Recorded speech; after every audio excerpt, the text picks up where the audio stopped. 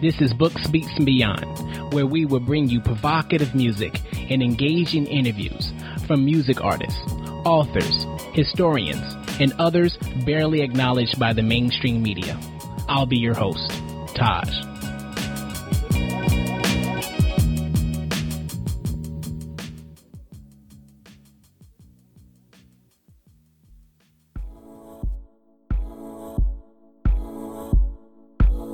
Monster OGs, housewives, parolees, black lives, the police, Pac 9 the showpiece. Team Monster OGs, the housewives, parolees, the black lives, the police, the Pac 9 the showpiece. Team Monster OGs, Team Monster OGs, black lives, the police, black lives, the police. Team Monster OGs, the black lives, the police, the Pac 9 the showpiece. Pac 9 the got tunnel vision when it come to winning. Tunnel do shit and piss to hit redemption. Wondering if and when this penmanship gon' hit the riches. Holy shit, the kid relentless. Be kicking shit that's in syringes. Shit is senseless as if it's 15 inches. You throwing punts and you kicking discus. Can't fix a kitchen with monkey wrenches. It's monkey business. So watch your tone and your pitches. We known to clear the benches. With enemies this fucking ignorant. Who need friendships? Frenemies this indignant. Who need bitches? You need a witness to keep a list of the instances. Maybe you see shit different and didn't work out your differences. People caught in they feelings and try to make you they feeling. Don't know the difference between raw emotion and what the real is. I feel it. They know my spirit ain't low no more. Wanna kill it. Used to sleep on the homie flow till my flow hit the ceiling. St. Kennedy was before, always been for show and he still is. So fuck Trump, yeah, fuck Pence, yeah, Steve Bannon, yeah, fuck him, fuck Kellyanne, her fuck shit. Got a whole clan in the government, dang. Team Monster OGs, housewives, parolees, black lives. Today I'm talking with Pete Sayke.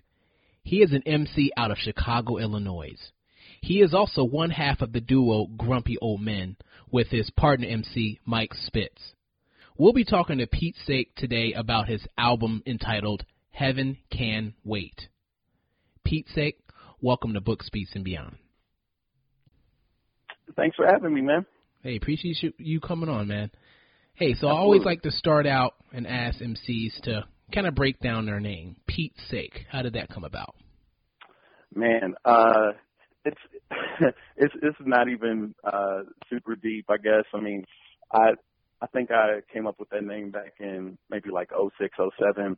I was coming out of a group and I was trying to figure out what my own persona would be. And I just wanted something kind of anti, not like little something, not say something, not, Right. And it was kind of a play on words, the like, I guess they call it a euphemistic replacement of like, oh my God.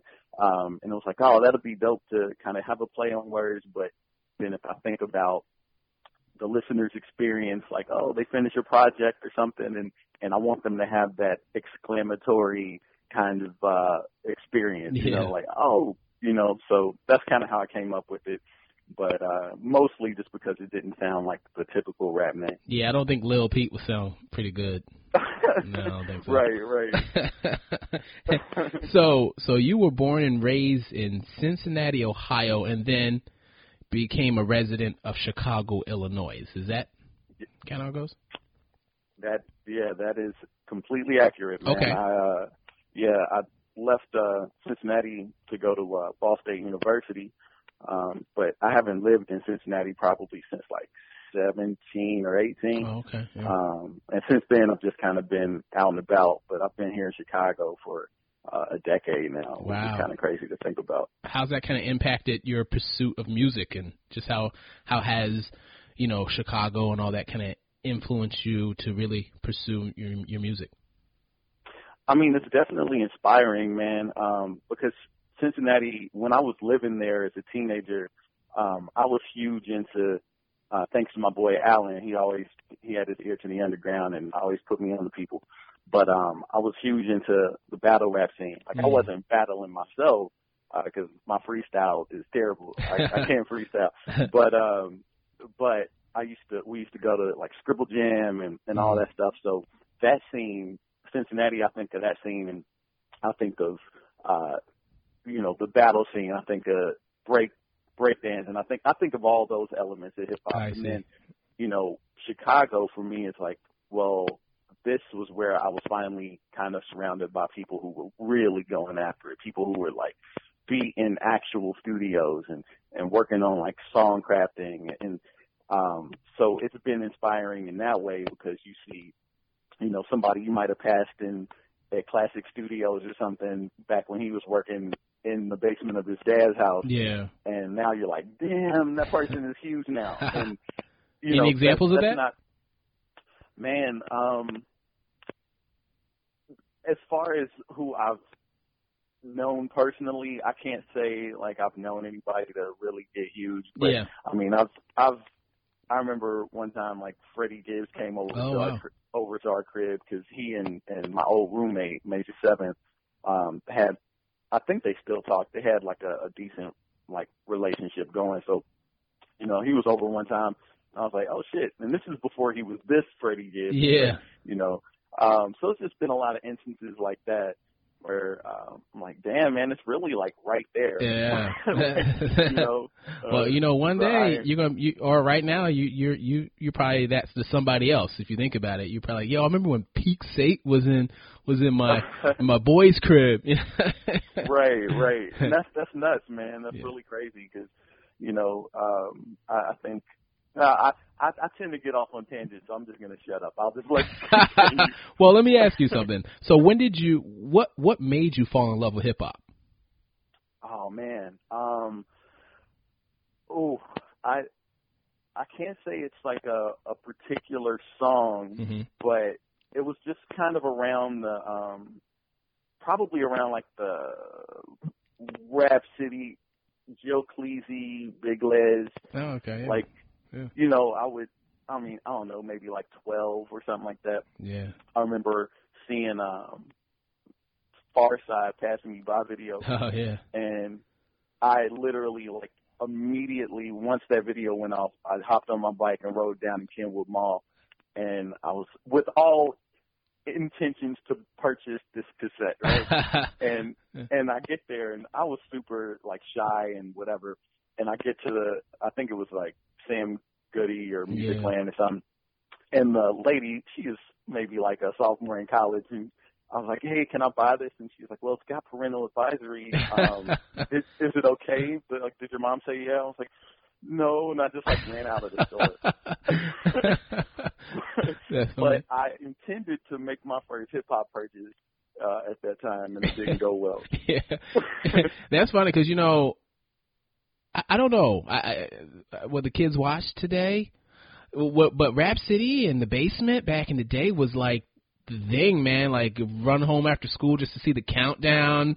Remember all that? I know, man. Like, I mean, another one of those examples, man. Like, I remember when I first saw Nas's "If I Ruled the World" video, and it was like I think it was the summer of '96, and I ran to, like, I don't know, man. I saw it and I freaked out and went to hoop at the park.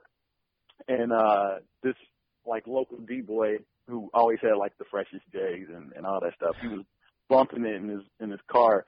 And I was like, yo, this song is, like, ruining my life right now. And that night, like, after a long day of hooping, went back to the crib, and that was the first video I saw again. Like, it was the one I saw before I left, it was the one I saw when I got home, and it was on UMTV Raps.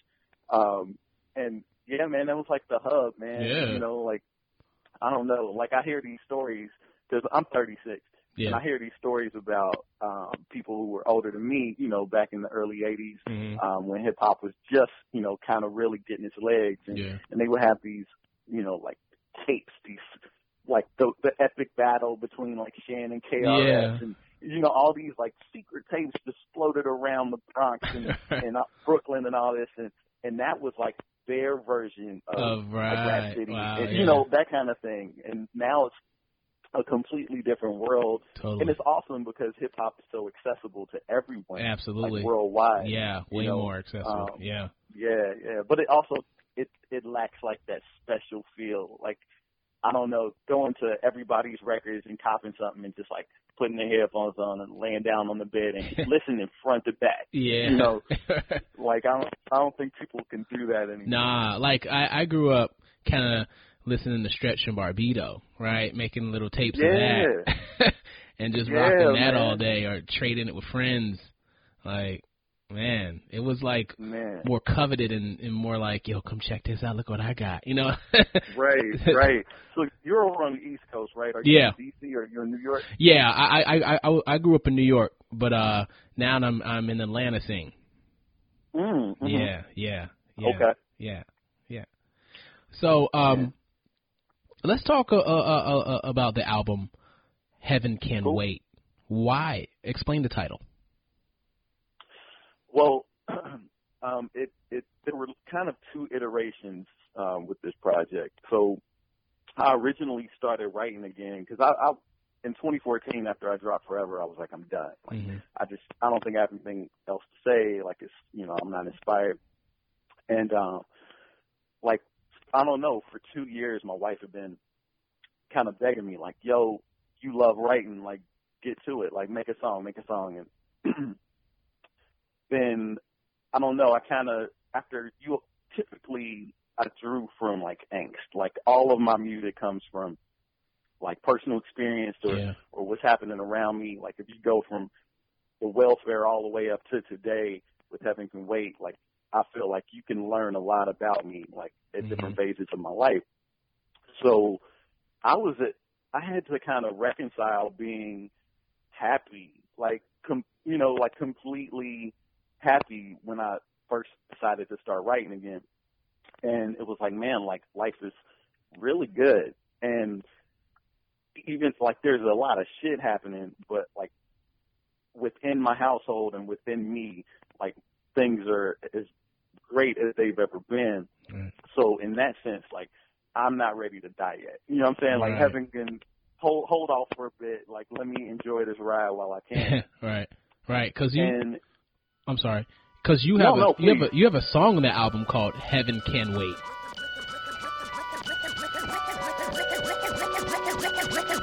The real hip-hop. The real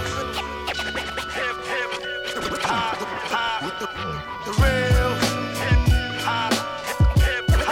hip-hop. The real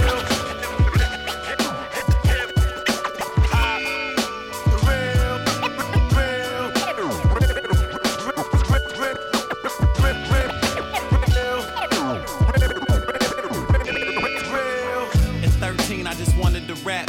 Brigati on BT, I wanna do that. Southern playalistic to me was the Bible to rap. Wanted to move to Atlanta, be where my idol was at. Night of my first show, same day Granny died. Whole damn family came, felt like Grammy night. Wrote Joy's verse, girl delivered it perfect. Half the words at the church, seen my whole damn family crying. It's hard to describe.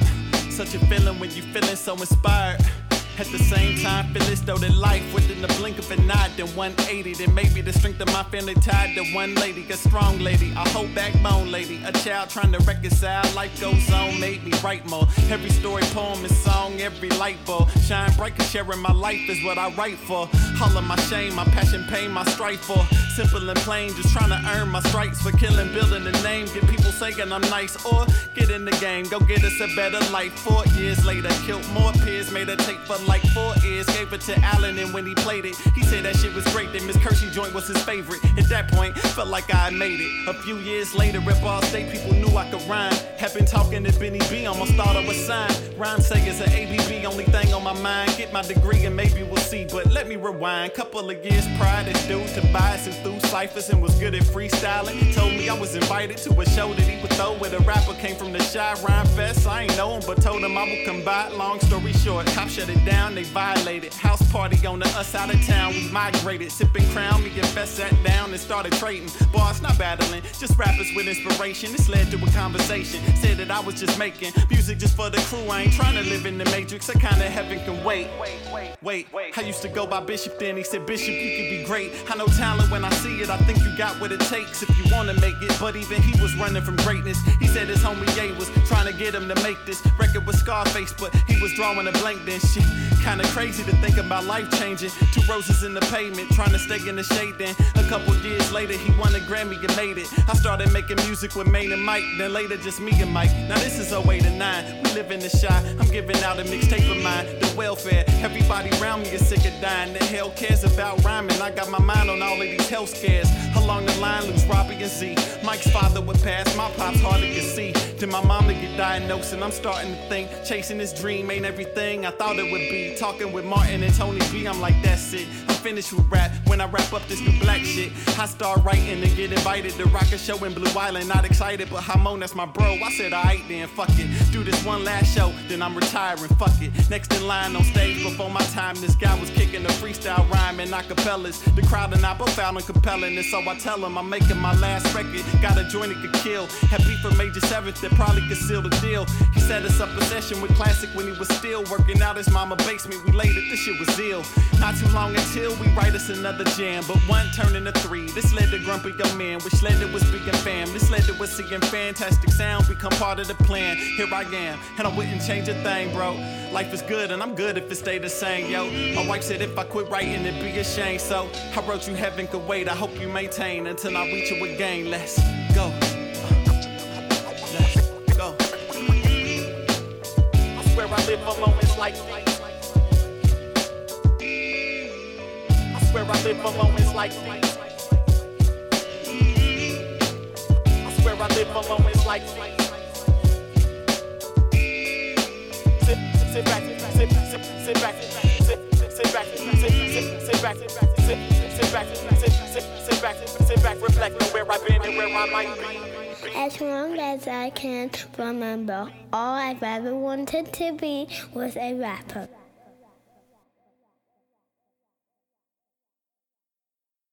When I started to kind of write that, it was,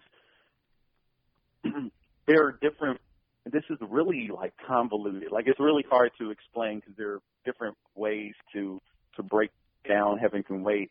But in regards to that song, it was kind of like looking at this whole journey. And, you know, there are times in my late teens, early 20s, I wanted to be like the biggest MC ever. And there were times where I was like, all I want is like 3,000 people worldwide to rock with me, you know, and that's kind of like where I am now. Like, I'm not trying to be the biggest thing ever. I just want like my tribe to rock with me. Yeah, that's the best thing. Yeah. You know, right, exactly. So, in that sense, with that song, it was like, all right, here's my journey. This is how I started, and this is where I am today. And in that sense, like, give me time to like see where it goes. Like, Heaven Can Wait in that regard also. Like, I just want to see, you know, what happens. If I'm able to touch a few more people, that maybe I top out at 100. Maybe I top out at 50. Who knows what it is? But, you know, that's what that is. Cool. But we're talking about iterations of the album. Then it became like, well, shit. 2 months later, we got a Maniac in the office. And my whole shit went from like, I'm really happy to like, what the fuck? What do you mean? What do you mean? Well, like I'm happy, but then it was like, all right, this dude in the White House is about that I'm sorry, that office. yeah, like that whole November shit. Yeah, kind of took its toll on everybody. Right. Like the day after the election, walking, you know, here in Chicago, like you take the train everywhere. So walking through my neighborhood and every head was down. Like I live in one of the most, like legit, like everybody was depressed as fuck. Yeah. Like, and you know, you catch somebody's eye, whether they were white, black, old, young, it didn't matter. You catch their eye and like you just knew, like if that person was on your side. Like, right. And so that kind of begat a whole bunch of different emotions, and I kind of tapped into something a little bit different. And you kind of tapped into that, it seemed like, on a song on the album called Great Again. It's time to remember that old wisdom our soldiers will never forget, that whether we are black or brown or white, we all bleed the same red blood of patriots. We all enjoy the same glorious freedoms, and we all salute the same great American It's the land of opportunity, home of the brave, nation of Freemasons, state of the former slave. Election day was a grave, hoping spirits were laid. The revolution is imminent, word to enmity paid. And blood, sweat, and tears, the country they made it clear. Whose country they think it is, best love you some Travis Tritt. Be Catholic, straight as an arrow, a hella rich. Our nation red as shit, be careful if you's a crip. We holding on to hope like a baby onto a tit. This is it, King of Pop was preparing us when he split. Screaming, beat it back to your country, niggas is fixed. In the end, ain't none of us native, fuck you, we the dick. Don't fuck with they legislation, let it straight to a ditch. They fucking with education, no one pay with the kids. They fucking, they pregnant, contraception is getting spread. But this is what it is, we making shit great again. Hey, what you gon' do when you get out of jail? Yeah, they got you on the news, yeah, they say it's a mail. In the hoodie, get some blues, call them making a sale. If he black, he must be you, get your ass in the cell. Yeah, what you gon' do? Get your ass on the ground. Can you better not make a move, nigga, don't make a sound. Hope you must got me confused, I ain't playing around. Set the red, white, and blue to the brown, we great again. It's the land of opportunity, home of the brave, nation of Freemasons, state of the former slave. They try to make us behave, and oh, so many afraid. The revolution upon them is coming, you better pray. Paying blood, sweat, and tears to it. So many years using fear to deter you from hearing the real truth. Get a whiff of power, shit'll kill you. Send the dirty money, get you anything. Imagine what a meal do. Stuck in the social construct, won't give a still boost. But hard hat so hard to come by, you better still do. As far as rap, some artists don't lie, but them is real few in combat. Some shorties gon' die as if they real troops in Chirac. That new apartheid, no side is still too nervous to venture south and vice versa. Like my aversion to going south in America, safer in South America. Welcome to the new human civil rights era where they at. I heard Mahalia yell out, tell 'em about the dream. Hand over my ear, get channeled by Dr. King. How I got over processing it as she sing. Nigga on his knees, only thing thrown into every scene. Or the fabric oppression became the habit. You ain't fly, you a maggot, continually pimping butterfly. Life they hate it when you love it, pray you should abide. Develop depression till you cut and die, it's cut and dry. Thank God I spent more time in dorm room than I did that cell. Same size, one gave me wings, the other gave me hell. Every revolutionary done spent the night in jail. Every revolutionary done spent the life in hell. I got a dream one day we'll get down to the facts. The economy's in the black and it's all for the backs of Africans. American culture stemming from blues and jazz. Cotton, sugar, tobacco, we paying the same in taxes. What you gon' do when you get out of jail?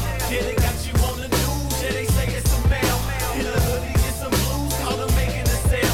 If he black, he must be you, get your ass in the cell. Yeah, what you gon' do? Get your ass on the ground. Can you better not make a move, nigga, don't make a sound. Oh, you must got me confused, I ain't playing around. Set the red, white, and blue to the brown, we great again.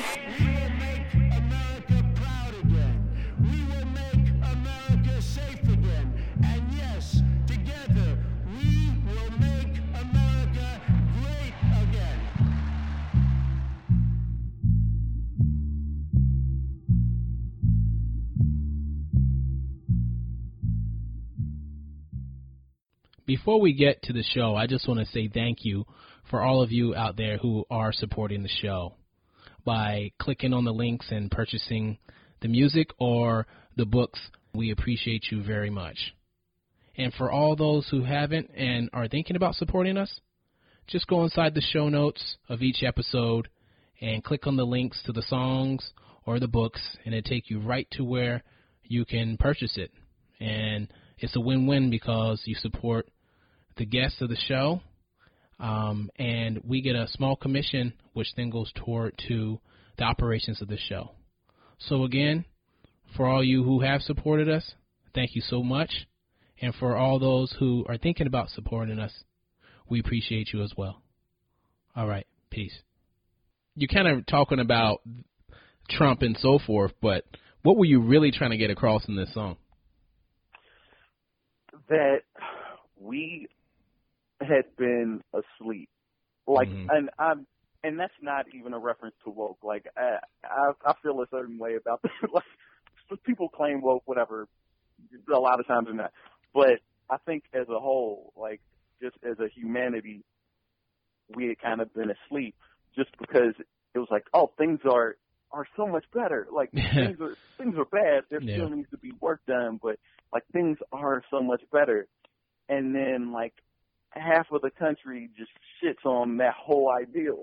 Right. Yeah. You know, it was just interesting to see how many just came out in droves. Like, we want this. Like, this is our America. Right. Like, to make something in a nation that the entire world kind of looks to as its shining light, right? We're the inspiration for a lot of the world. Yeah. And for so much of the country to believe that we are not, and we could be better suited going back to a certain era. Right. That just like really kind of shook me to the core. Yeah. And it made me feel a little naive also. You know? I think what was interesting is like, we always thought it was just the poor, impoverished, you know, white people that voted for Trump, but there were millions that were like our coworkers, you know. They won't admit it now. They won't admit it now, but you know they voted for him. I remember going into work and one of my white coworkers is like, "Yo, I did not vote for him." You know, I just want to let you know that right now. Like, because I guess he could tell that most black people that day were just looking at all of their white friends, mostly in the most suspicious way. Like, dude, do I really know you right now? You know, like, and it was just, Yeah, it's rough, man, because I think, I don't know, like my wife and I, we talk about a lot of things daily, perspective, you know, all this kind of stuff. But one of the things we do talk about a lot is knowing someone's heart. Yeah, and right. Like, you know, I mean, we've all been in situations where someone might say something and you could take it one way or the other, but it's like, if I truly know your heart, like I can use that as a teaching moment and be like, no, that's probably not the best way to approach it. I know you didn't mean it a certain way, you know? Yeah. And I feel like this was the day after the election. It was like almost impossible to have any teaching moments because you had no idea who was who. Yeah, exactly. You know, other than the select few, like my boy Mike Schpitz, he's you know, I know for a fact, but you know, there are people who's like, damn, man, like, I thought we were cool, man. I thought we were cool. Yeah, bro. Like, so let me ask you this. So where do you think, you know, the culture of America is headed? Like, what's your outlook on the state of America? I mean, I know you don't have, but just your opinion. What do you think's what's happening? Where do you think this is headed? What I hope to happen is, and I do believe this will happen. I think people, like-minded people, rational Americans, I think will do what's necessary to make sure that this shit never happens again. Yeah. Because Donald Trump, as my father-in-law would put it, he mobilized the ignorant, right? Yeah. Like, the ignorant in this nation didn't have anyone necessarily speaking to them. And Trump is rich and gives zero fucks about it. Right. You know, but he like sparked that fire of racism. Yeah.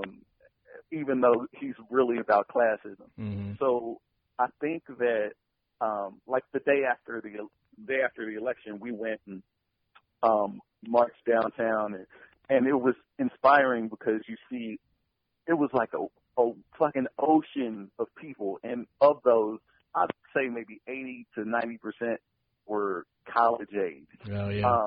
So I feel like the nation should be in good hands moving forward, and I think that liberals, we kind of rested on our laurels a little bit. It was like, no, like the worst case scenario could never happen, and then it happened. And we're like, fuck. All right, so now what we need to do is make sure we go out for each of these elections. We need to make sure we call your fucking senators. Yep. Hit up city council roundtables. Like, do stuff that you need to do.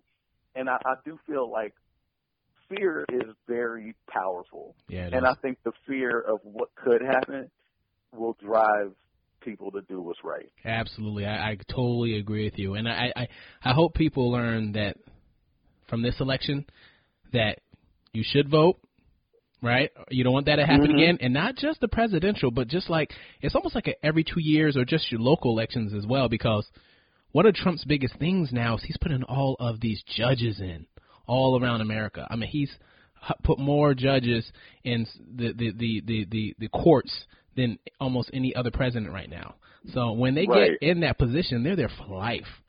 So, so whatever's he's doing now, like this whole conservative racist thing could last for quite a long time, you know? So we just got to make sure we can't sit down no more, man, because every time we sit down, we are basically kind of complicit in what's going on. So we need to really push forward with that, man, you know?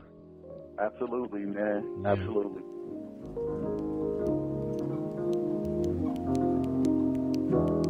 I got a hole in my pocket, a stocking full of coal. I got $1 in my wallet, I got my wallet stole. You got a hole in your pocket, a stocking full of gold. $1 in your wallet, you got your wallet stole. But life is good, life is good, life is good, life is good, life is good. Life is good, life is great. That's right. Life is love for some, life is hate. Damn. Thank God above, bless after life is fake. But this life so good, shit, that life can wait. She say, I'm overweight, I hate my body, I'm underweight, my knees are knobby. I need a face like Kim, Kendall, or Kylie. Call it regeneration, my generation, so I be fascinated with IG. Instant gratification, ingratiated by statement, followed by smiley faces. So many like me. A bunch of heirs to your throne, throw on your Nikes. Make me wonder with Spike Lee. Think about all of y'all. Beg you to do the right thing. Wish it were Barbie dolls. You wanna be who you might see on your screen every night. Be praying one day you might be Hollywood star shining brightly. Fishing for compliments like a Pisces. Now you looking for sponsorship on the high seas. Showing more booty than pirate ship. Treasures and hieroglyphs. Efforts a tiger list. Don't ever get tiger. This is if you got a hole in your pocket. A stocking full of coal. I got $1 in my wallet, I got my wallet stole. You got a hole in your pocket, a stocking full of gold. $1 in your wallet, you got your wallet stole. But life is good, life is good, life is good, life is good, life is good, life is good, life is good, life is good for me. Life is good. Life is great. Right. Life is love for some, life is hate. Damn. Thank God above, bless after life is fake. But this life so good, shit, that life can wait. He say, I'm underpaid. My boss, he got me slaving for change, but I bet he probably live in a place with heated floors in the lobby. Never gonna see his face in the seats of this old jalopy, but I bet a robbery in Lincoln Park would give me enough for this old engine to start. A copper coat a brick and then flip it into a car. And Instagram the pic to get chicks up into the car. It's kinda hard and I live the life of a star. Life's a joke and I'm sick of his hardy hearts. Need people to see me bike out the bar. Rock rollies, roll out the tarp, show the drop top off. Drunk women in Mardi Gras and be the coolest thing you done saw. Like you made an ice sculpture with a chain to take away all my flaws. With a shame I gotta say that I floss, but never say it to y'all. These only things that I think in the dark. I got a hole in my pocket, a stocking full of coal. I got $1 in my wallet, I got my wallet stole. You got a hole in your pocket, a stocking full of gold. $1 in your wallet, you got your wallet stole. But life is good, life is good, life is good, life is good, life is good, life is good, life is good.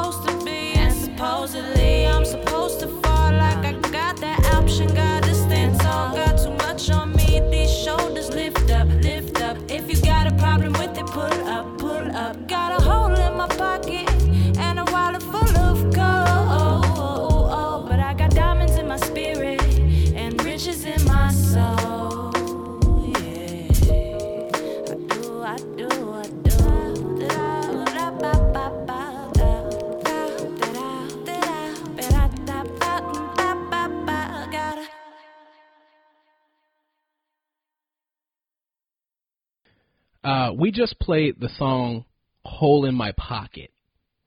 What do you want us to understand from this song? I feel like "Hole in My Pocket" was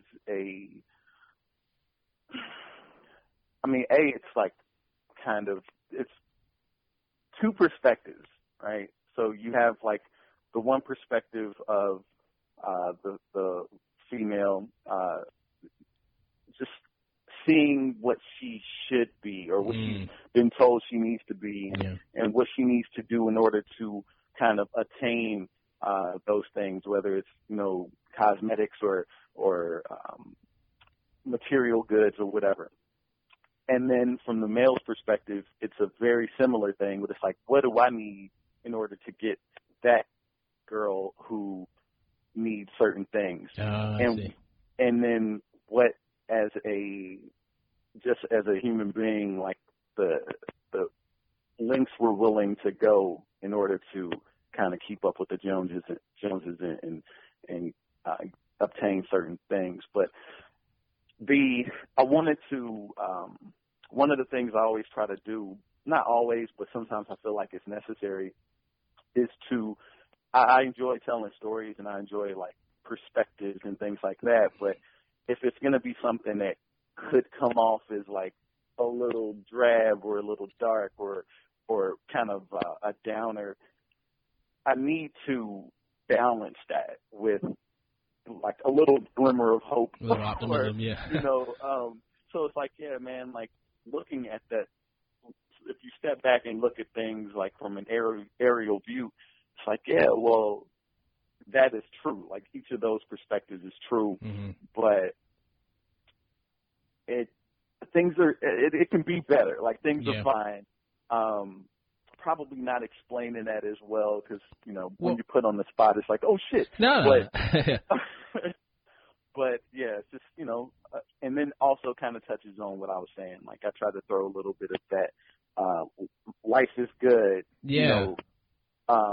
element throughout the project, like in different ways, touch on, like, how having some weight. I think one of the verses where you were talking about the female and social media and so forth, it made me think to myself, and I asked you this question, how are you to some degree kind of affected by social media? I jumped off. My wife and I both jumped off social media. How long? Yeah, man. 2014, bro. Wow, really? Yeah. How does that feel? Like, it was. It's a corny word, but it did feel liberating. Just, I don't know, like, what am I really missing? Yeah. And I just recently, over the last few months, started up a Twitter because I was like, well, I guess I'm rapping again. Like, I mean, like Pete Sayke needs an outlet. Yeah. I was about to ask you that as an MC. Like, social media is huge. Yeah. Oh, man, I know. And I realized that there is a lot there's a lot left on the table by not having like an Instagram, by not having, Snapchat or any of this other stuff. I'm just, on Twitter. Yeah. I have a SoundCloud.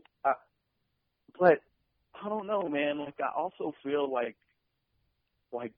if you have one, like, the rest aren't necessarily necessary. Right, It's the one you like using. Yeah. But again, I'm tough. What pushed you off? Why did you get off social media? Man, a combo of things, bro. I mean, one is that, it's kind of like election time. You see, people. You see like things that you wish you didn't see. Yeah. And you're like, whoa, you're out of my life now. Yeah. That kind of shit. But then I don't know. Like, I just have one of my pet peeves is people who like fish.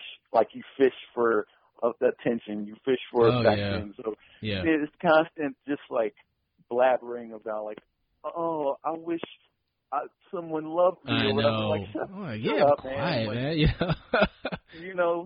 I think the thing I never understood with social media is I've never throughout the day, I don't take random pictures and post them. I never think to do that. People, right, me neither. Like, what do you? Wow, you really are thinking about social media. Like, okay, I'm gonna take a picture of my food. I'm gonna take a picture of myself and my dirty bedroom behind me. I'm like, what are we doing here? Yeah. Exactly. Yeah, Louis C.K. had I know he's, kind of controversial right now, but he had a bit in one of his stand-ups where he was talking about, like, going to his daughter's, like, soccer game or play or something, and he was the only parent without a phone, like, in front of their face. Mm-hmm. And he was like, yo, the resolution on the actual kid is amazing. Like, actually check this kid out. So, everybody kind of lives through, like, lives life through their phone in that way. And it's like, just absorb what you're experiencing. Man, life is short, bro. Exactly. Yeah, exactly. So you have a song on the album called Architecture. Yeah. What do you want us to grab from this song?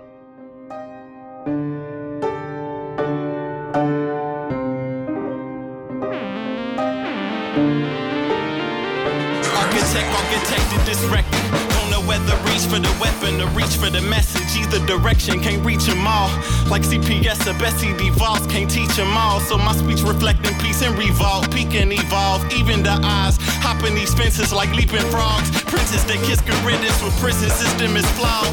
Prince of Jimi Hendrix is sitting behind these walls, cause he and his friend was lit and hit lick at that liquor store. Jack the Honda Accord, hustle cracks that are raw. No money to study law, can't dribble or run no ball. Your son is hungry, don't none of these companies ever call.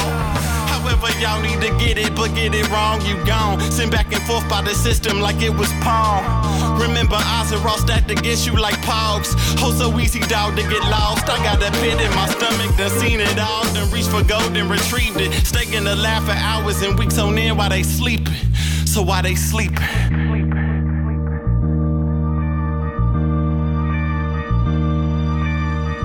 Architected this record. Don't know whether reach for the weapon or reach for the message. Don't know whether reach for the weapon or reach for the message. Architected this record. Don't know whether reach for the weapon or reach for that weapon. Squeeze on that tech and then kill them off. They disrespecting, they preachers, they reverence, they better call. Wear Jesus peace on their neck and read every breath of Quran. No disrespect to Islam, to every brother salam. Just saying that I'm lethal injection with every rhyme. With every line I'm O'Shea with a low fade and a low whipping those blades. Not a dope boy, but I'm dope main and a flow cane like a Mo Dog and a whole squad full of propane. Got a whole tank for the whole game and a whole game looking so shameful. Got tank. I can see your angle, you lame and disgraceful. Better pray your guardian angel, bro, guardian angels. Hard to guard him, hard on the ankles. Chris Paul at the Staples. Hardly God, but the boss of golly, thank God that I'm grateful. Late summer to early fall, I'ma heaven can wait you. Yeah, fantastic sound, the squad and the label. Yeah, architected this record. Architected this record.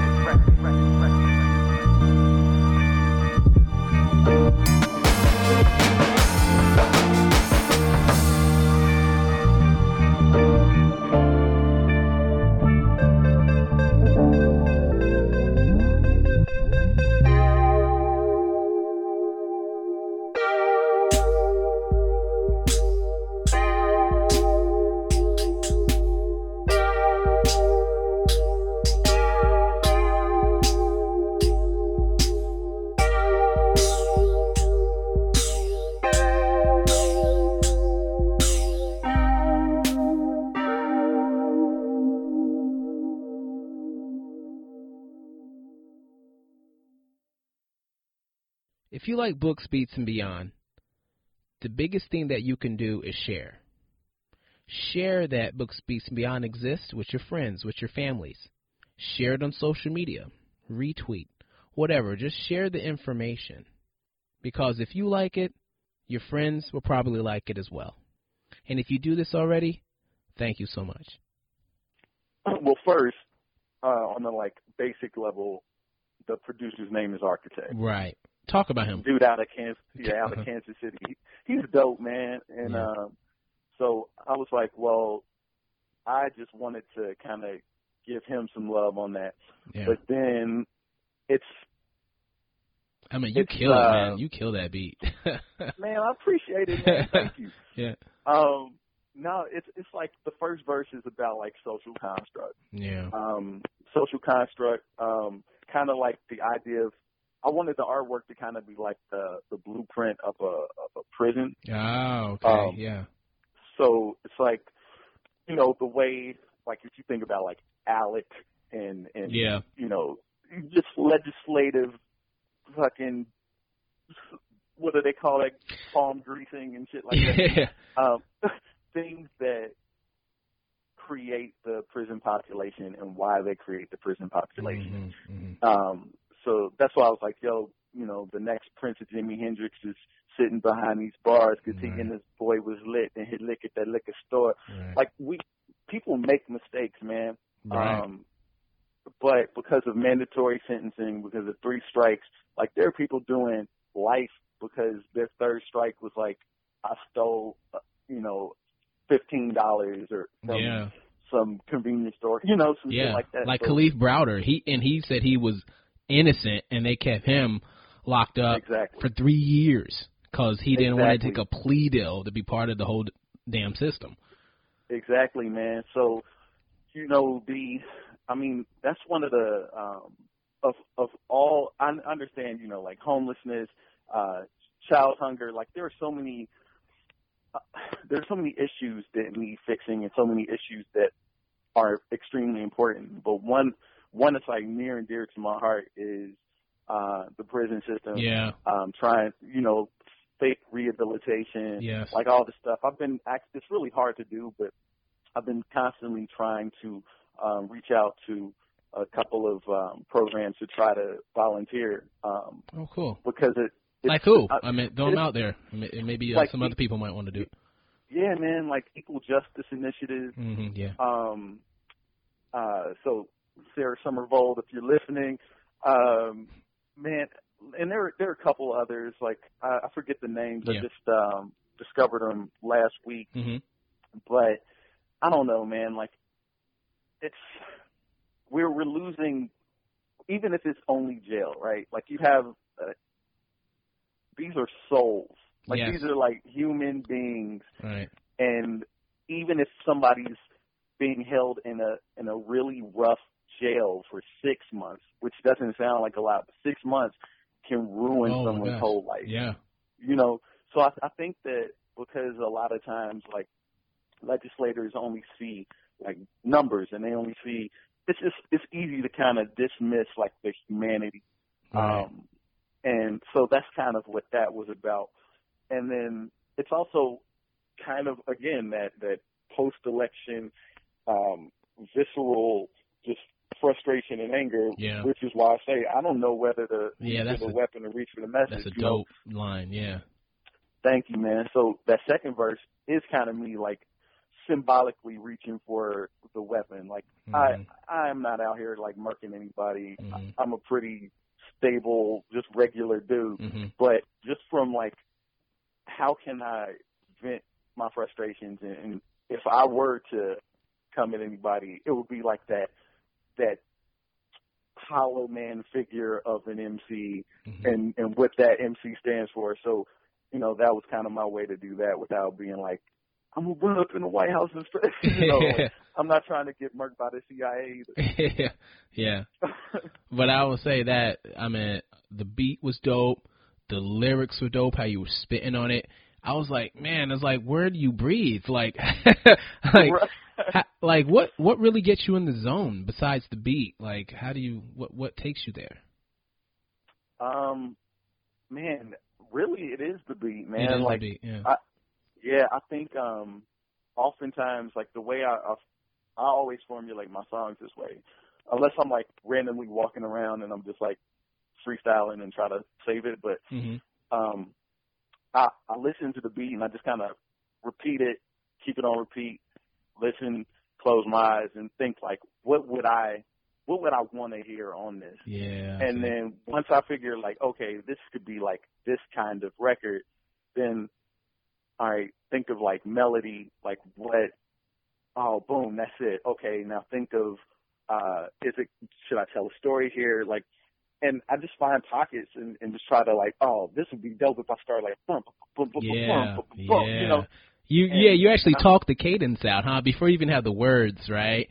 Yeah. You know, I think that's really important because that way, if I have, it's like writing an outline for a paper, right? If it's like, all right, like 1A is going to be this, and then 2B is this, and then it makes it easier to just say, oh, all I got to do is throw words in there and make sure the words are dope. Right. You know? See, a lot of people don't know there's a methodology to this. Like, it's just not just, I mean, some people can just spit it out, but I think a lot of MCs think that way. Like, it's actually a structure to this. It's just that you guys make it look easy. Man, I appreciate that, bro, because I definitely take a while to write. Like, I would be the worst to try to, if somebody played a beat in the studio and was like, hey, we got 30 minutes. I'm like, well, I'm off the song, man.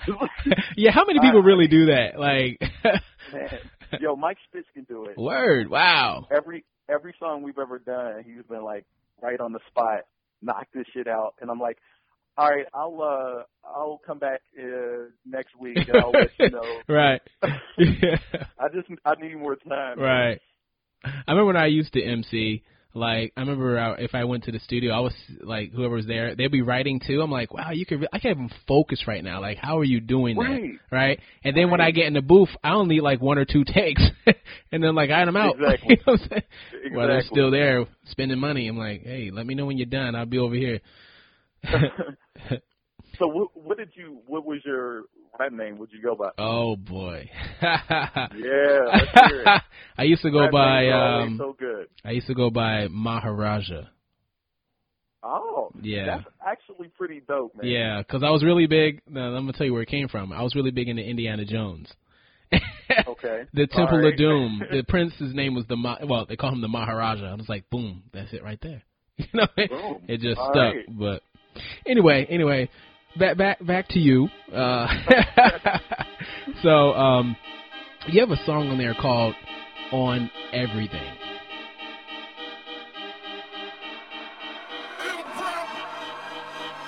Smoke some, drink some, pour up.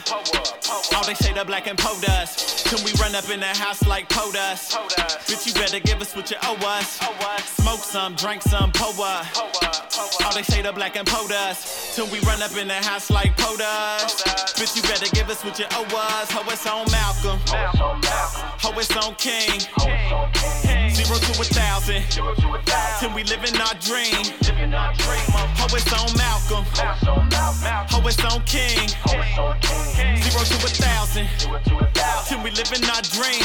On everything, motherfucker. Had a dream, I got murdered by a lynch mob. On my way down to Atlanta. Should've known better, you don't ever make no piss stop. Anywhere in Alabama. Woke up in a slammer to the sound of an earthquake. Murder rate soaring even higher than a birth rate. Trying to kill us off like they're trying to do with Islam. But you brought us here in the first place. Birthplace, stay still, get treated like an outlaw.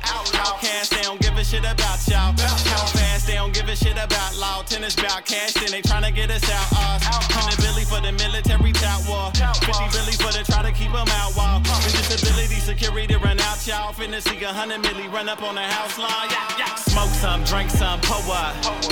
All they say the black and po dust. Till we run up in the house like po dust. Bitch, you better give us what you owe us. Smoke some, drink some, po up. All they say the black and po dust. Till we run up in the house like po dust. Bitch, you better give us what you owe us. Ho, it's on Malcolm. Ho, it's on King. 0 to 1,000. Till we live in our dream. Ho, it's on Malcolm. Ho, it's on like King. I'm about to black out in the White House. 0 to 1,000. Till we live in our dream. On everything, motherfucker. Had a dream. This is Martin Luther's nightmare. Fight fixed. How the fuck I'm supposed to fight fair? So wrong, but I'm right here, cause I'm right here. Blank web page, yeah, my sight clear. Y'all been trying to kill us for. See these niggas in the. Till we flowing like the. I'm the one that moving silence, but my niggas smoking. Hood so bad, karma don't come around. Wow, now. Let let me break it down. On a mission, you can miss it. Try and listen, there's a difference. This is bars, this a prison, this a system, so it figures. This a game, and you win it when you die to make a living. Pay attention, they ain't really paying much. Got a lot to say, but they ain't really saying much. I'm a hothead, better keep it cool, motherfucker. Better have my 40 acres and a mule, motherfucker. Smoke some, drink some, pour up. All they say the black and po dust. Can we run up in the house like po dust? Bitch, you better give us what you owe us. Smoke some, drink some, pour up. All they say the black and po dust. Can we run up in the house like po dust? Bitch, you better give us what you owe us. Ho, it's on Malcolm. Ho, it's on King. 0 to 1,000. Till we live in our dream. Ho, it's on Malcolm. Ho, it's on King. 0 to 1,000. Till we live in our dream. On everything, motherfucker.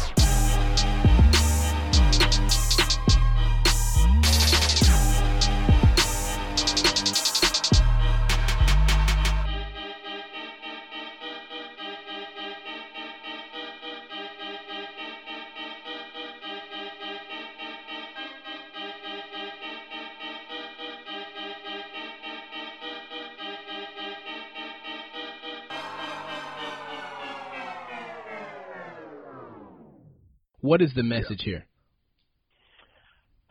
Whether it's, you know, a peaceful, nonviolent protest methodology or a by any means necessary methodology, at some point the people can only take so much. Right. And, you know, like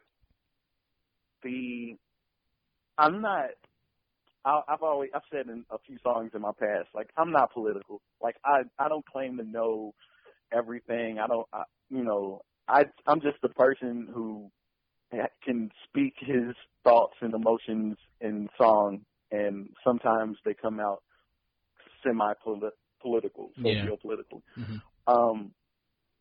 So, you know, this album kind of, it was by accident, but it kind of took on a pretty political like tone, right? Right, because you say you kind of feed off what's going on around you. Yeah. Yeah, and you know, I think I'd be remiss to, or just like a non-feeling person if I weren't affected by any of this stuff. Right. But on everything, it was just that, man. Like, it's like, all right, well, we're gonna have millions of people who will lose out on prescriptions, who will lose out on, you know, all kinds of necessities, just for, you know, greed and stupidity. Right. So there's only so much that people can take. You watch Game of Thrones at all? Oh yeah. All right, so it's like when the High Sparrow was talking to Cersei. Yeah. And he was like, there's the few and the many. Mm-hmm. And, you know, that rich few, they're only strong for so long until the many decide that they're not strong anymore. Exactly, yeah. Paraphrasing. I can't remember exactly how I said it. But, and that's essentially it, man. I mean, you know, every rebellion, every revolt, you know, even just peaceful protest, everything comes in history has come from the people being fed up. Right. And that's what that song is about. Right. And it made me think when I was listening to it, you said,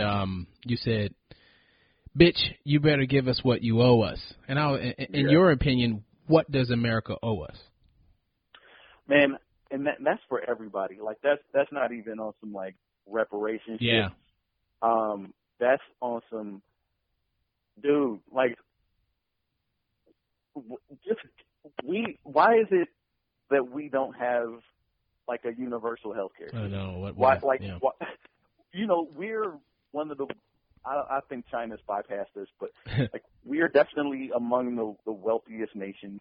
You know, we have lots of resources, and a small percentage of the people are still trying to like hold on to everything. And we could, you know, like, put a couple of fucking rehab facilities up in a few neighborhoods and you know, take care of this fucking opioid epidemic, Yeah. Maybe allow some people to smoke some weed because they have PTSD. Right. Like the list goes on and on. Right. But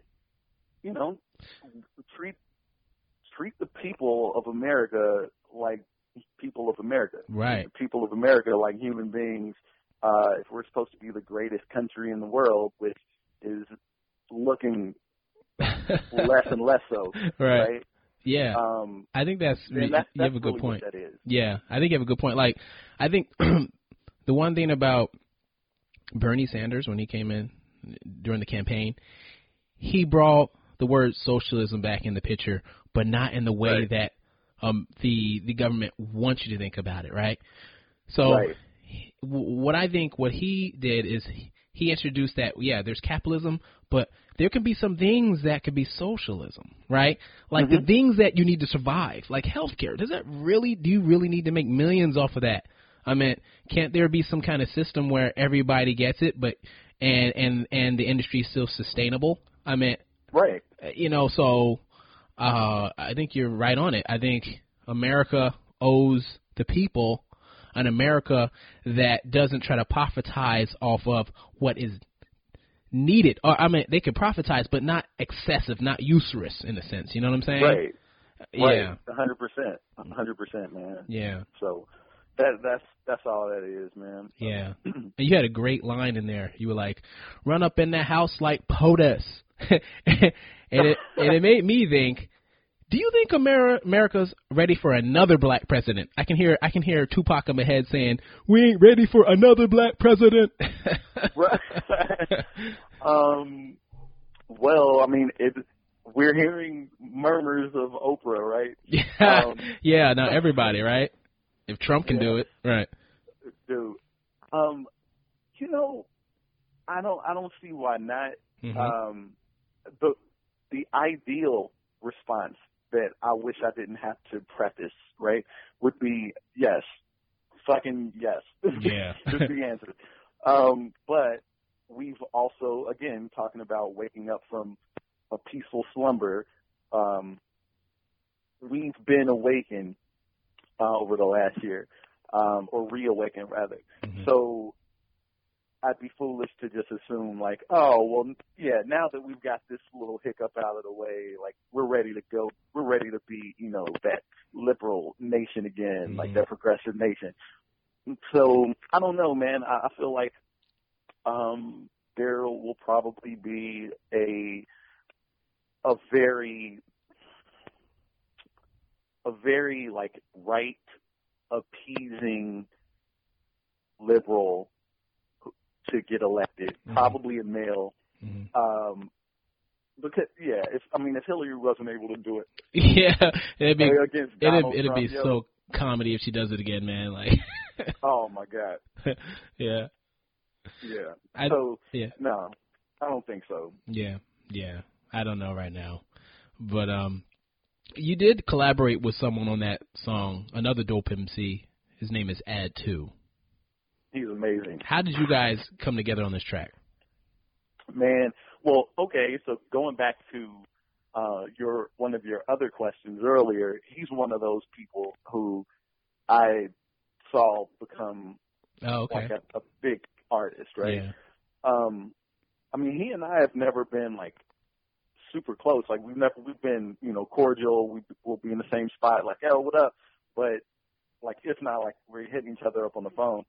But DJ Slade, Neek, Mike Schpitz, like, this is the circle of artists that I roll with. Like, when we got here, I think we all pretty much got to Chicago around the same time. It was like our style of music, and then there was like the Cool Kids and Kid Sister era, and then you had like I don't know, Chief Keef and them weren't around yet, but it was like more like street rugged shit. Yeah, and we fell in that other category, and so we all played a lot of the same shows and we'll be over at like Slade's or just wherever, and I don't know, we're always knew about each other. And I don't know, he was on a song with me and Schpitz on my last album called Forever. The song's called Been Dope. And I was like, yo, I think he would be good on this. And I asked Schpitz to reach out to him. He was down to do it, and he killed it. Yeah, I mean, he's a dope MC too. I just love He's to so hear. good, man. I love to hear MCs like you guys that have just incredible lyricism, but you don't shy away from really talking about your feelings and what's going on around you, you know, and sticking to that, you know. Thanks, man. Yeah, he's I mean, I definitely. Again, we don't have like a really close relationship, so even when his last album came out, I made sure to text Schpitz. I was like, yo, man, you gotta tell Ad I said this. You are amazing. Like, you know, I feel like as men, it's driven into us that we're not supposed to like be vulnerable or show our emotions to another man. It's like, I'm not saying I like want to date the guy. It's like, you're amazing, dude. You're so good.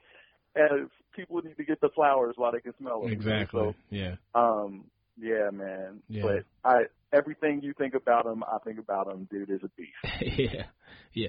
Well, I hope you guys do more in the future. I mean, it was a good. Me too, man. Yeah. Good collabo. Me too. So you hear this ad too. You guys should do some more in the future. So let's talk about some things outside of your music. When you're not pursuing music, what are you doing? Well, so today is my day off, right, from my gig. So this is typically how I do things. I'll get up, walk the dog. His name is Gary. He's amazing. Gary, where'd that name come from? My wife always just wanted a dog named Gary, man. And he's his lab pit mix. He's about 90 pounds. He's bald. He had a rough start. Like, they found him in the woods in Alabama and shit. He's all fucked up. But, he just looks like a Gary. Like, he's that roommate on the couch who hasn't found a job. And you're like, Gary, did you find a job yet? No. Like, God damn it. So, I walk him. I work out. Work out like where? You going out to the gym? You doing this at home? I've always been a gym worker outer, but I'm now doing at home workouts, and I find that they're even better. So why are they better? Man, because like after doing 20 years of gym stuff, which is, I throw the weights around, I get on the machines. There might be some TRX stuff. I've done that. And, like, these workouts are forcing me to challenge myself. I got this Men's Health it's called, like, the Big Workout Book or something. It's, like, 500 pages. And they have, like, all these different things you can do. And, like, they have, like, the Spartacus workout, which is, like, there was a show, I guess, on, like, Stars or Showtime or something called Spartacus. And it was basically like the 300 workout. Oh, yeah. And like what all those people did in order to get to where they are. And they got like you want to increase your vertical leap? Here's a workout for that. Wow. Just a bunch of stuff. So these are like pictures, you read it and then you do it, or is it like a video? Yeah. You read it and do it. Wow. Yeah, it's dope, man. It's real dope. So I'll do that, and then really the rest of the day is I'm just playing 2K or FIFA. Nice. Okay. So you really chill. That's good, man. Because some man. MCs, they be like, I don't know, I'm doing music. Like, yo, you got to take a break a little, Yeah, man. I mean, I do most of my writing throughout the day. Like, so I'll be on the train listening to beats and then formulating ideas. Right. Or if I'm walking around the city, I'm listening to the beat. So I have all day to write songs, and then when I'm here, like, in this space, I'm just like, I need to turn off, man. I need to just, like, chill. That's therapeutic for me. Yeah, it definitely is. So the show's called Books, Beats, and Beyond. So we always ask, what books, what articles, what are you reading right now? And also, are there any books that had a major impact on your life? Well, I'm about 20 pages away from finishing Ralph Ellison's Invisible Man right now. Oh, yeah, good one. Yeah, I'm kind of pissed it took me so long to get to it. Hey. You getting there. You got there. So yeah, right, matters. exactly. Yeah. Then let's see. Before that, Schpitz let me borrow 2 books that I flew through because they're just books that you fly through. But it was Charlemagne's Black Privilege. How was that? And How was that? I thought it was really good, man.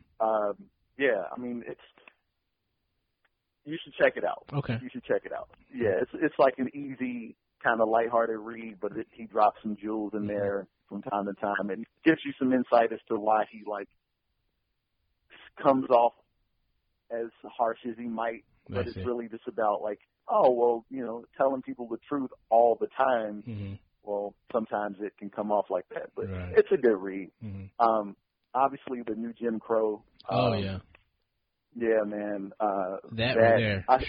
That was huge. I'd say that was definitely, because, I mean, that's like the sister book to the 13th, right? So, you know, those 2 things put me in a trance. And I'd say as far as like being the most influential in recent memory, I'd say that book is probably the one that impacted me the most. She was so smart, man. Like, you know, she was already a lawyer, but just to step back and really look at the system and really have tangible evidence, because all day we've been saying, I mean, black people have been saying, yo, the system does this, the system is out to get us, and people are like, man, that's just in your head. But she really broke it down in a way where you can't really deny it. And also, and how you said it was like a sister to the documentary 13th. The day I read that, I forgot how old I was when I read that, you know, you're free except if you're in prison. I'm like, what? Except? Exactly. Crazy. Exactly. Crazy. Yo, Reconstruction. Yeah. Wild. Yo. Yeah. That was, and you know, we're seeing the effects still. Right. Who W.B.E. Du Bois has a great book about Reconstruction. I mean, it's like 800 pages, but yo, he really goes into like what happened. Like, oh, really? It was horrible, but he really breaks that down. But I'll have to check it out, man. Like, my wife always tells me, like, I need to every now and then read something lighthearted because, you know, I'm just like, yo, this is the shit I'm into, right? You know, and that's what my wife says. I'm like, it's not bothering me. It's actually exciting. Like, it kind of pisses me off a little, but it doesn't. It actually invigorates me, motivates me to do what I think is necessary. You know, while she might look at it like, God, I'll be depressed. I'm like, I'm good. Right. Yeah, man. But she's great. She's just got my best interest in mind. Yeah. So, what are you reading right now, man? Oh gosh, I mean, me and my colleagues, we're reading all the time. Wow, I got multiple books. Most impactful for you right now? Ooh, most impactful for me right now. I would say the last thing I read was Inside Private Prisons. Yeah. And we just interviewed her, and you can see it. It's on our website. But that right there was huge. Just the whole reason for these private prisons and what's sustaining them and so forth is just crazy. That they are profiting off of the suffering of others. And that it is not even linked to the government anymore. You can literally buy it on Wall Street. You know, it's just ridiculous. Yeah, it's crazy. Yeah. That is insane. Yeah. Man. So, what 3 albums and or songs had the biggest influence in shaping who you are today? Ooh. That's a really good question. I'd say it's a tie.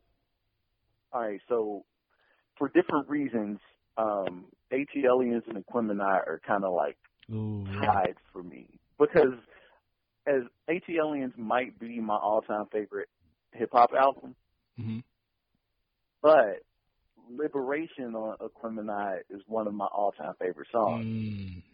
Like, that was just a masterpiece, and, like, even though everybody basically had like 2 or 4 bars to say something, they did it like so in such a concise. They did. You know, it was like, how do you squeeze so much like knowledge into 2 bars? You know, like it's a fine line between love and ecstasy. I mean, that destroyed me. Like, that was it. So those are definitely just like right there. Man, then I mean, Miseducational Lauryn Hill. Oh yeah. I feel like that's in a lot of people's top whatever, because it was a perfect album. And it was. And I think up to that point, especially if you were a hip hop fan and you were, you know, we were fully like submerged and immersed in the culture, so you kind of were riding her like along with her on her journey, you know, from like Sister Act 2, you know, like Blunted on Reality, Fuji's The Score, and it was like, oh man, like you see this young girl turn into this young lady, and then you hear about like the dating rumors, and then, you know, the group falls apart, and like, so that was the culmination. Like, this project was her being like, all right, well, all that you knew about me, I'm going to explain that, but then also there's this stuff that you didn't know, and it was just, and it touched everyone. Like X Factor, I was at 17, whatever age, I was 16, 17. I hadn't even been through a heartbreak, and I was like, I could feel it. Right. You know, it was like, oh my God. I just think it was perfect, man. So it's a dope album because I know females who don't even listen to hip hop love that album. It's like in their top 10, you know? Right. Like she's the top 10 for a lot of MCs and a lot of people who don't even listen to hip hop. Like, it just touches everybody. Yeah. And then I'm gonna throw one in that you're gonna find out about soon. Okay. And this is not even just because it's like somebody that I know and love as a person. There's this MC here in Chicago. His name is Roy Kinsey. Roy. Okay. He's about to drop this album. He just sent me the preview just now, like a few hours ago. It's called Blackie. A story it's called what? Roy Kinsey. Blackie. Blackie? Yeah. Word. Okay.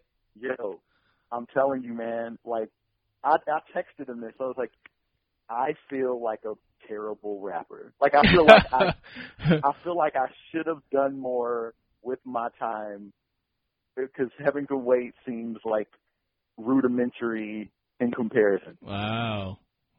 Like, I will make sure that I'm going to ask him if it's okay for me to send you the early. I was about to ask you, like, hey, bro, let us hear this, man. I think, is he on one of your songs on this album? Yeah, he's on Great Again. Yeah. Oh, yeah, he's nice. Yeah. Yo, I'm telling you, dog. Like, that should be, it might not, because, you know, I don't know what it takes to get on, like, all kinds of lists and stuff like that. Mm-hmm. But if he had the platform, this would be like a Grammy-nominated album of the year type album. Wow. Yeah. Well, that's big, man. Yeah. Well, hey, if you can make that happen, we would love to listen to it and see if he wants to talk about it. Absolutely. Oh, yeah. I will definitely make sure that happens, man. Yeah. So, what more do you think that you can contribute to today's hip-hop culture? I think what's necessary, and I can't necessarily be like the spearhead, but again, I'm 36. I'm like not ashamed of my age.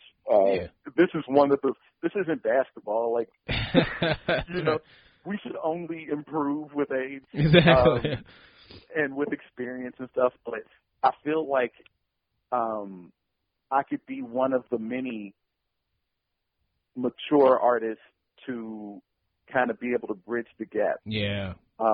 Because I would like to think, I don't know, you could tell me and you can keep it brutally honest, but I would like to think that even though my subject matter is mature and sometimes thought-provoking or whatever, it can still be it's not necessarily a downer. It can still be like it's listenable and digestible. And I feel like yes. You know, and I feel like for some reason, even my all-time favorite artist is Andre 3000. He's the reason I started writing. I heard Crumbling Herb off of Southern Playlist. Oh, God, yeah. My first show I ever performed in 7th grade, it was over Players Ball instrumental. Like, wow, okay. He's my all-time favorite. Yeah. But in that, I forget who it was, GQ, or he did some interview, and he was like, I don't want to be, you know, this age and rapping. And that, like, kind of broke my heart, man, not because, like, selfishly, yeah, I think any Outkast fan is like, oh, come on, man, come back. But beyond that, like, it was more just, why are you, like, I never pictured you to, the breaker of all chains, right? Yeah. I never imagined him to be one to put himself in a box. Yeah. So that was kind of a downer for me, but, yeah, man, I don't know. Like, I just feel like there are so many stories to be told. There's so much experience to be gleaned from like more mature artists. I think you're so right. I think you're so right. Yeah. Like Hov exactly. Rightfully, like he's been heralded for the 444 project, and I think it's great. And I would like to see. I mean, Nas always does it, but I would like to see, you know, more artists as they approach 30 and reach 40, and just. You can stay mainstream if you want to do that. Right. You can, but drop some jewels, man. Like, I don't know. No, I believe because, like you said, I don't think there's any expiration date on when you can be an MC. I mean, they've always said, oh, it's the young kids music genre. I'm like, no. I mean, it started and people were young. Even when it was young, it was still older heads that started it out, if you think about it. Right. And now as we're maturing, they're still telling the story. So why not just tell how your life is? Because there's a lot of people who might not be living the way you are, but have been listening to their whole life. They will love to hear where you're at now. And then you've got the youth that, although they don't know it, you could still be a role model in a sense. If you think about, like you said, Jay-Z and Nas, they say some stuff, grown man stuff that I think a young teenage male would like to hear if they don't really have that father figure around. It's not like they're trying to be role models, but just having some glimpse of what it could look like when I get older, you know? Absolutely. So, yeah, I think that was a great point. Just no matter how old you are, there is some stories you could tell with hip-hop. Yeah, man. Yeah. Yeah, absolutely. So, I mean, I guess that if I were to contribute anything, it would just kind of be, I want to be one of those. Yeah. Like, I want to be somebody who, you know, I have plenty of albums and material within me somewhere, and I just want to be able to tell those stories and still make it seem fresh and exciting, and you know, but my tribe, you know, the people who rock with it. Yeah. But, I'm definitely not about to be like.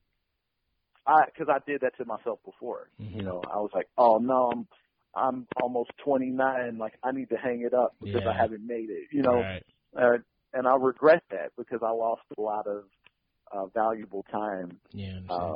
You know, so you live and you learn, bro. Right. So we're here now, buddy. That's right. Keep it going. So what do you want people to mainly take away from your album, Heaven Can't Wait? Heaven Can Wait is technically an 8-song album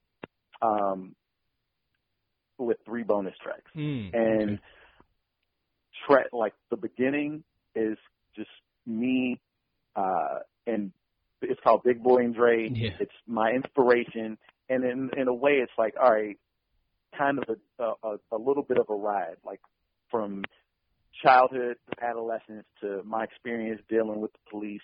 Because I've had some of those experiences that weren't very pleasant, you know, and then it kind of is bookended by the retelling of my musical journey, sort of.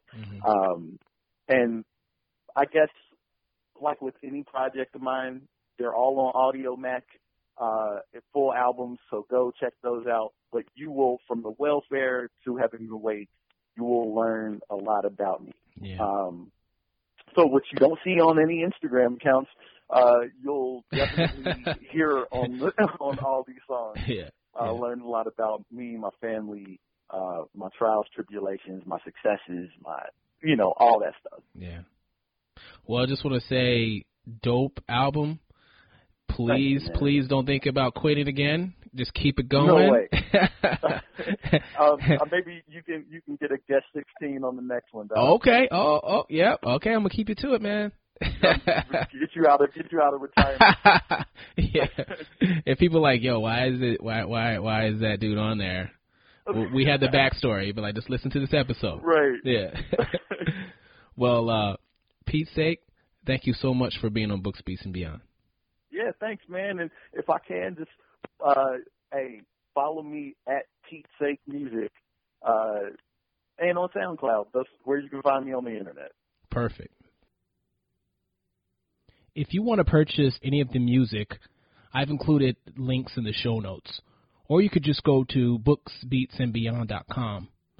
And, what's cool is by clicking on the links, you support the guests, the music artists, and we get a small commission, which is no extra cost to you, which we will then put toward the operations of this show. And also, please click on the iTunes link to subscribe, rate, and leave a review. And if you do this stuff already, just want to say thank you so much for your support. Remember, let's read, listen, explore.